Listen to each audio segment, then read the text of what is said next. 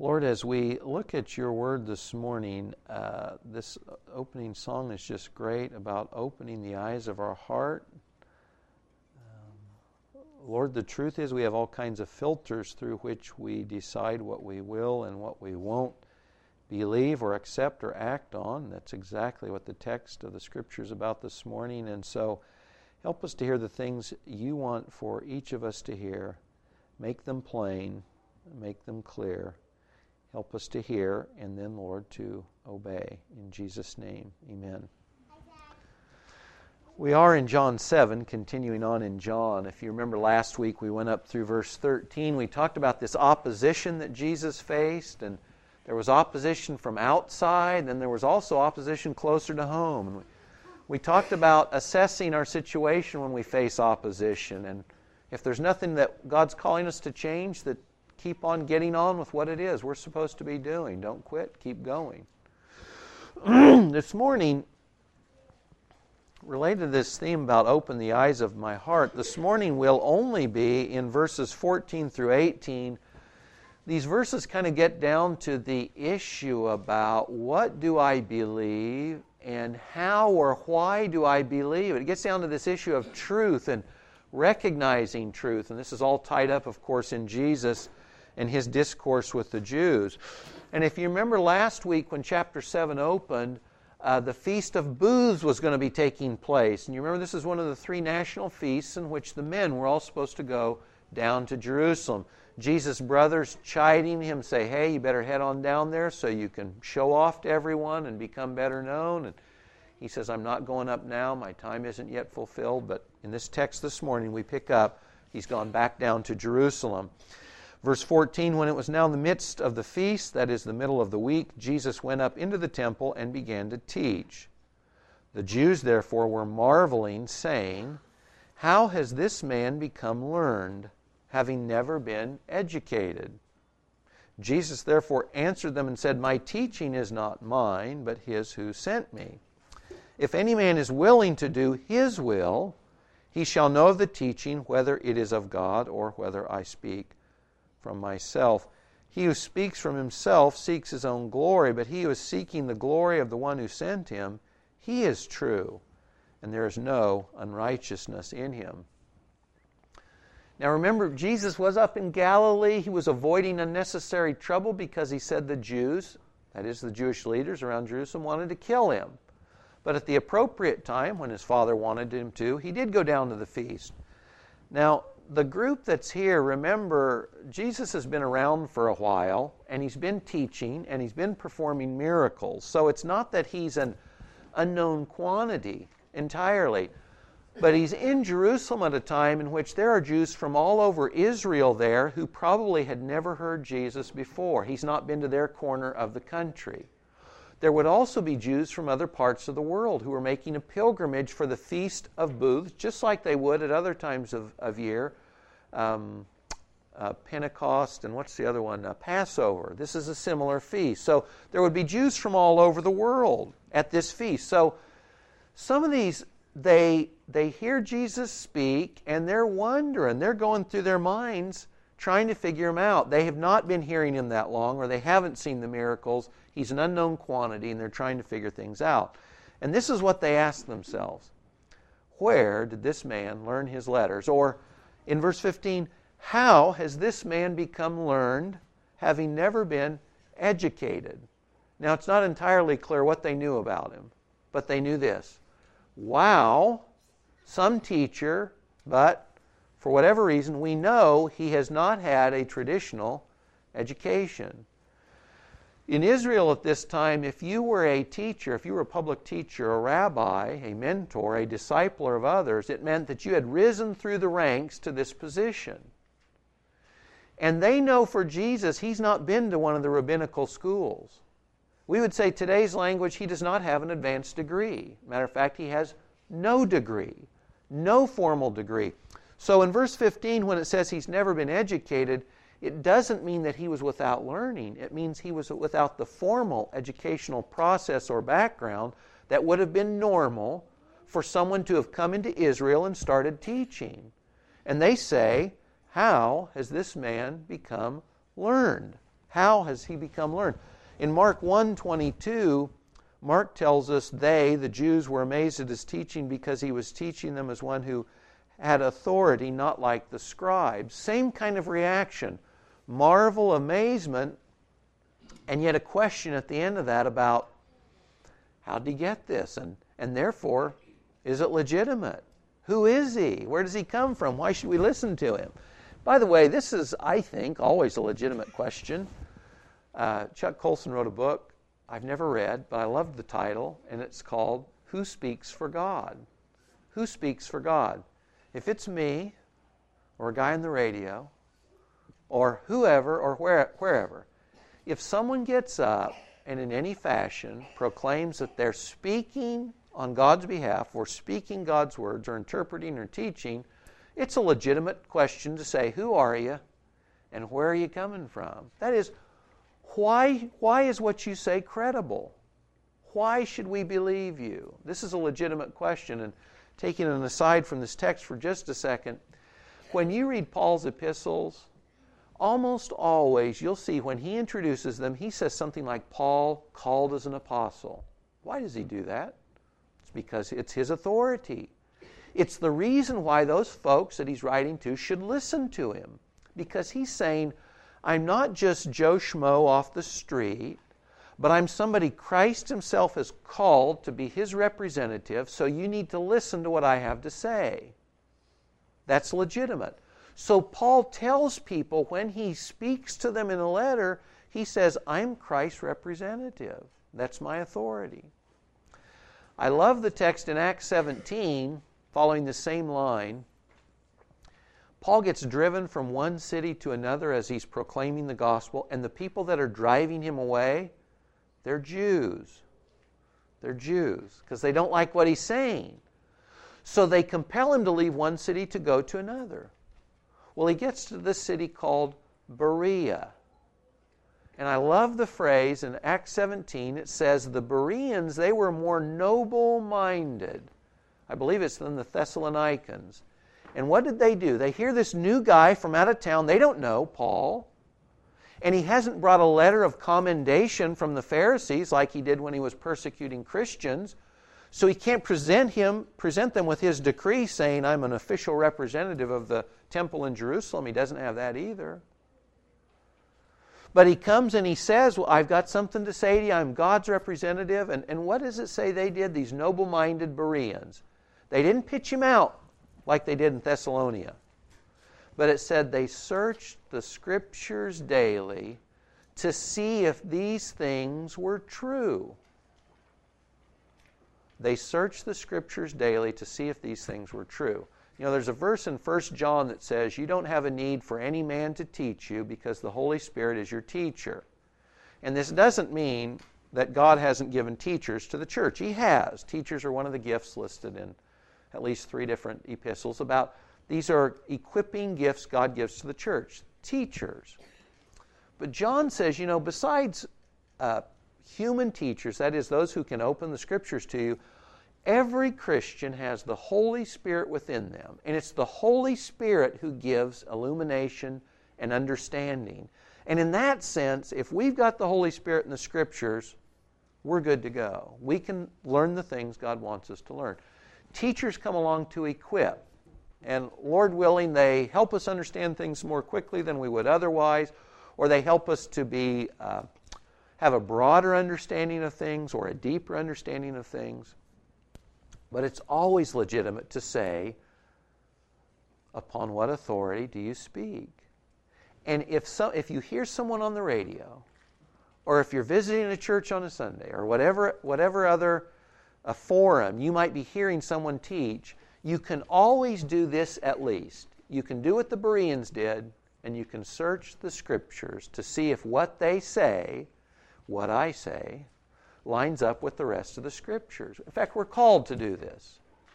In Corinth, in 1 Corinthians chapter 14, even if a person got up, believed they were under divine guidance to pray in a tongue and had an interpretation, or believed they were under divine guidance to get up and make a prophetic statement, the church was called to judge those statements.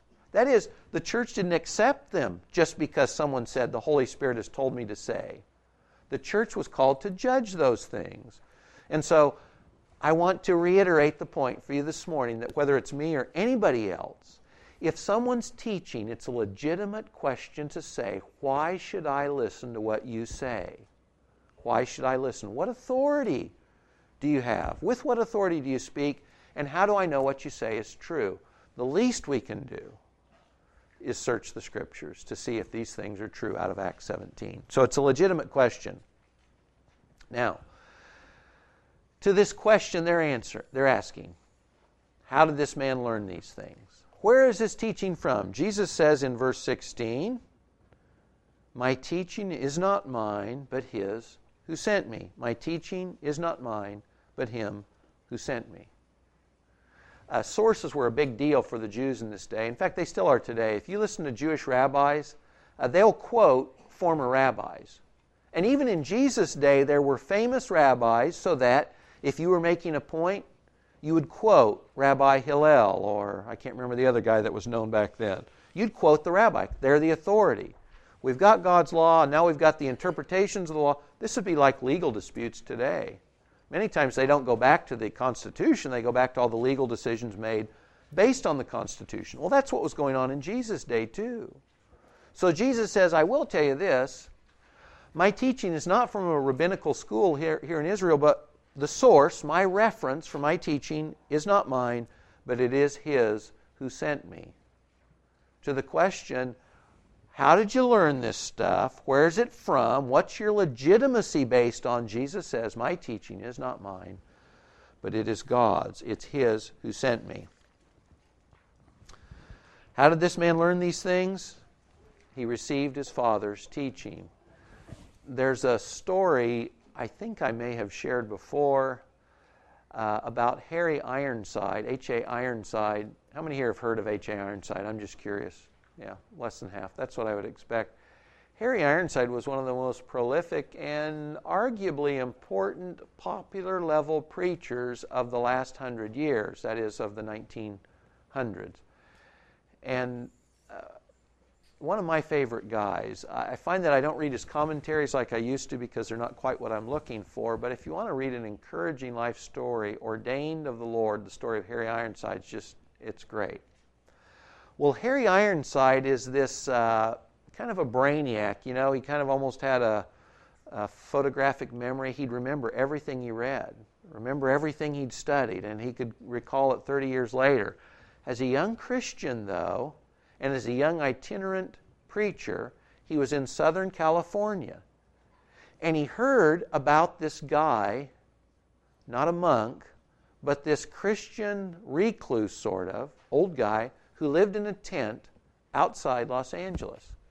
And whoever he saw that knew of this guy told him, you've got to go hear this guy. You've got to go meet this guy. So Harry Ironside leaves Los Angeles and finds, sure enough, this old Christian guy living in a tent on the outskirts of Los Angeles. This would be in the early 1900s. Maybe living in a tent wasn't unusual then. Maybe it was a trailer home comparable to today. I don't know. But anyway, so Harry introduces himself, and basically the guy just opens his Bible and starts preaching or teaching. And as the day wears by, Harry Ironside is in tears. And he asks this guy, he is so overwhelmed by the truth that this old Christian guy is sharing with him, he wants the same thing. So he says, what book do I read, or what seminary do I go to, so that I can do what you just did, so that I can teach like you just taught? And the guy's response was this: there's no book that you can read, and there's no seminary you can attend that will give you what I just gave you. He said, I've learned these things through 30 years on my knees with my Bible open, praying to God. That's my source. That's my authority. That's where my teaching comes from, basically. He's saying in the words of this text, my teaching comes from spending time with Christ in His Word. That's the authority, that's the source, that's the origin. Jesus says to those who are saying, how did you learn these things? By the way, the Greek term there is our term, it's grammar. Where'd you learn your ABCs, your letters? Jesus says, I learned them at my Father's knee. The things I'm sharing with you are the things I've learned from my Father. Look at verse 17. This is a good memory verse if you haven't memorized this in the past. John 7:17, if any man is willing to do his will, God's will, he shall know of the teaching whether it is of God or whether I speak from myself. Leon Morris is a major author of commentary on John, and I love what he said about this phrase. He says, his hearers had raised the question of his competence as a teacher. Jesus raises the question of their competence as hearers. Listen to John 7:17 again. This doesn't just apply to this. This applies to a variety of things. If any man is willing to do his will, God's will, he shall know of the teaching whether it is of God or whether I speak from myself. Jesus basically says this. Since I've learned from the Father, I'm committed to repeating what the Father has shared with me. If you're willing to obey the Father, you'll recognize what I say is true. But notice what this is, notice the hinge on this. The hinge is the if, and the hinge is if any man is willing to do his will. If any man is willing to do God's will, they'll recognize the teaching, whether it's from me or whether it's from God. Do you see how big an if this is? This says that spiritual understanding in some significant sense is based on my willingness to obey. Spiritual insight and understanding in a significant sense is based on my willingness to obey. If I'm unwilling to obey, and let's say I've got an area of my life I'm holding on to, and most of us do at some point or another, but I'm telling God, but I want to grow in these other areas. And maybe I'm not growing much. And I scratch my head and wonder why. Lord, I'm doing pretty good in all these other areas. You know, what's the deal? Jesus says if we're willing to obey, we'll know. We'll learn. We'll gain wisdom. We'll have understanding about the teaching. This specific teaching he's giving them then, or for you and I, it could be a teaching on anything. You know, for most of us, the struggle to learn is not academic and it's not intellectual. It is a battle of the wills. We were talking about homosexuality in the Sunday school class. If I'm a committed, devoted homosexual and someone's presenting me the truth of the Scripture, my inability to accept what they say is true may have nothing to do with hearing their words or reading the same text they do, but it has everything to do with my unwillingness to change my life. Now, this doesn't just apply to homosexuals. This applies to you and I in just about anything or every area where our will comes into play.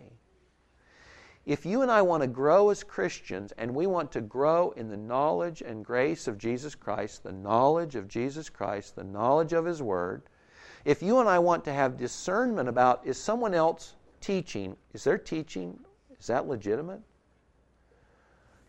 Jesus implies here that this is tied, our understanding, our wisdom, our ability to perceive truth is tied to our willingness to obey. So that God isn't just giving you and I understanding typically when we're unwilling to obey. And in the end, knowledge is not the big deal for God. Relationship is. Knowledge is very important. We want to grow in knowledge. But it's relationship. Well, if I'm sinning against God by refusing to obey in one area, He's not wanting to give me more treasure, the knowledge of Him or the knowledge of His way or His wills, in other areas. Ask yourself this, if you're now, or think about the past, or save it for the future. If you're looking at issues in your life and you're just scratching your head because you feel like I can't come to resolution on this, or I don't understand what's going on, one of the questions, at least, you need to ask yourself is, am I willing to obey God? That is, am I willing to do whatever God asks me to do? It's easy to say yes without thinking. Most of us have areas in our life in which if God asks us to do something, tells us to do something, we'll say no. And in those areas, you may find yourself scratching your head and thinking, Lord, why can't I get a handle on this? Well, this may be the reason why. And sometimes you may be sharing something with another person and wondering why they don't get it. Lord, why can't they understand this? It seems simple. It seems clear. It may not have anything to do with their ability to perceive truth. It may have everything to do with their willingness to obey. Their willingness to obey. This is huge. This is huge. This probably affects every area of your life and mine. My willingness to obey impacts my ability to perceive or to discern or to understand. So if you and I are committed to growing in knowledge, you can't do it apart from a will to obey. So they're sort of asking Jesus, hey, who are you that we should listen to you? And Jesus says, well, hey, what kind of hearers are you? What kind of audience are you? That'll decide whether or not you get something good out of what I say or not. If we want to be those who recognize God's Word and His teaching, we've got to be those who are prepared to do His will or to obey. Look at verse 18. He says, he who speaks from himself seeks his own glory, but he who is seeking the glory of the one who sent him, he is true, and there's no unrighteousness in him. Jesus is in essence saying, you can trust what I say. You can trust what I say. He said in John 3:33, God is true. God is true. He doesn't just say, God speaks the truth, but he says, no, God's more than one who speaks the truth. God is truth. And here, referring to himself, he says of himself, he is true. Jesus says of himself, I am true. I am true. And he says he is true because of this. He doesn't seek his own glory. He seeks the glory of the one who sent him. We came through a big political season at the end of last year. And you guys know that when a politician speaks on the campaign trail, how much do you believe of what they say? You hear the nightly news, you hear the stump speech, and you hear all the promises. And then you say, yeah. And why is it that we would write off what they say? Why don't we believe them? It gets down to this, in some significant sense, because they seek their own glory. That is, they've got an agenda, and they want to say whatever it is that will get them elected, for whatever reason, whatever agenda that satisfies for them. You say, I can't trust what they say because they're in it for themselves. So I don't trust them because I don't know what they really want out of this deal. Maybe they want public prestige. Maybe they want to make more money. Maybe they hope to serve in office for a few years so they can get a cushy job with someone else. I mean, we don't know what their motives are. So when they get up and speak, we're not sure what's worth listening to and what isn't. We don't know what might prove true or what might not. And it's this very thing. We know they're speaking for their own purposes, generally. I'm not saying there aren't any politicians who don't, but boy, by and large, that's the deal. They're speaking because they're representing their own interests. Jesus says here, you can trust what I say because my goal is God's glory. My goal is God's glory. I'm seeking the glory of the one who sent me so I don't have to worry about anything else. I don't have to misrepresent anything to you because my goal is to glorify the one who sent me. And He's a God of truth. He's a God within whom truth is. So because I seek His glory, because I've received His teaching, when I speak to you, all I can give you is the truth. All I can give you is the truth. This is uniquely true of Jesus. Uniquely true of Jesus. He was God and man. He couldn't lie. It was outside his nature. He couldn't lie as a representative of the God who is in himself truth. Couldn't happen. This is not true of you and I. But if we set our sights on being like Christ in this sense too, you've got to ask yourself this, not just as a hearer. Jesus says if you want to perceive truth as a hearer, you've got to be willing to obey. But as a speaker here, Jesus says if you want to speak the truth, you can't seek your own glory. Ask yourself this, when you're speaking to others, and this could be about spiritual issues or school or work or whatever, ask yourself at any given moment, what's your agenda? What's your motive in what you say and what you don't say? In your interaction with that person, what guides your words?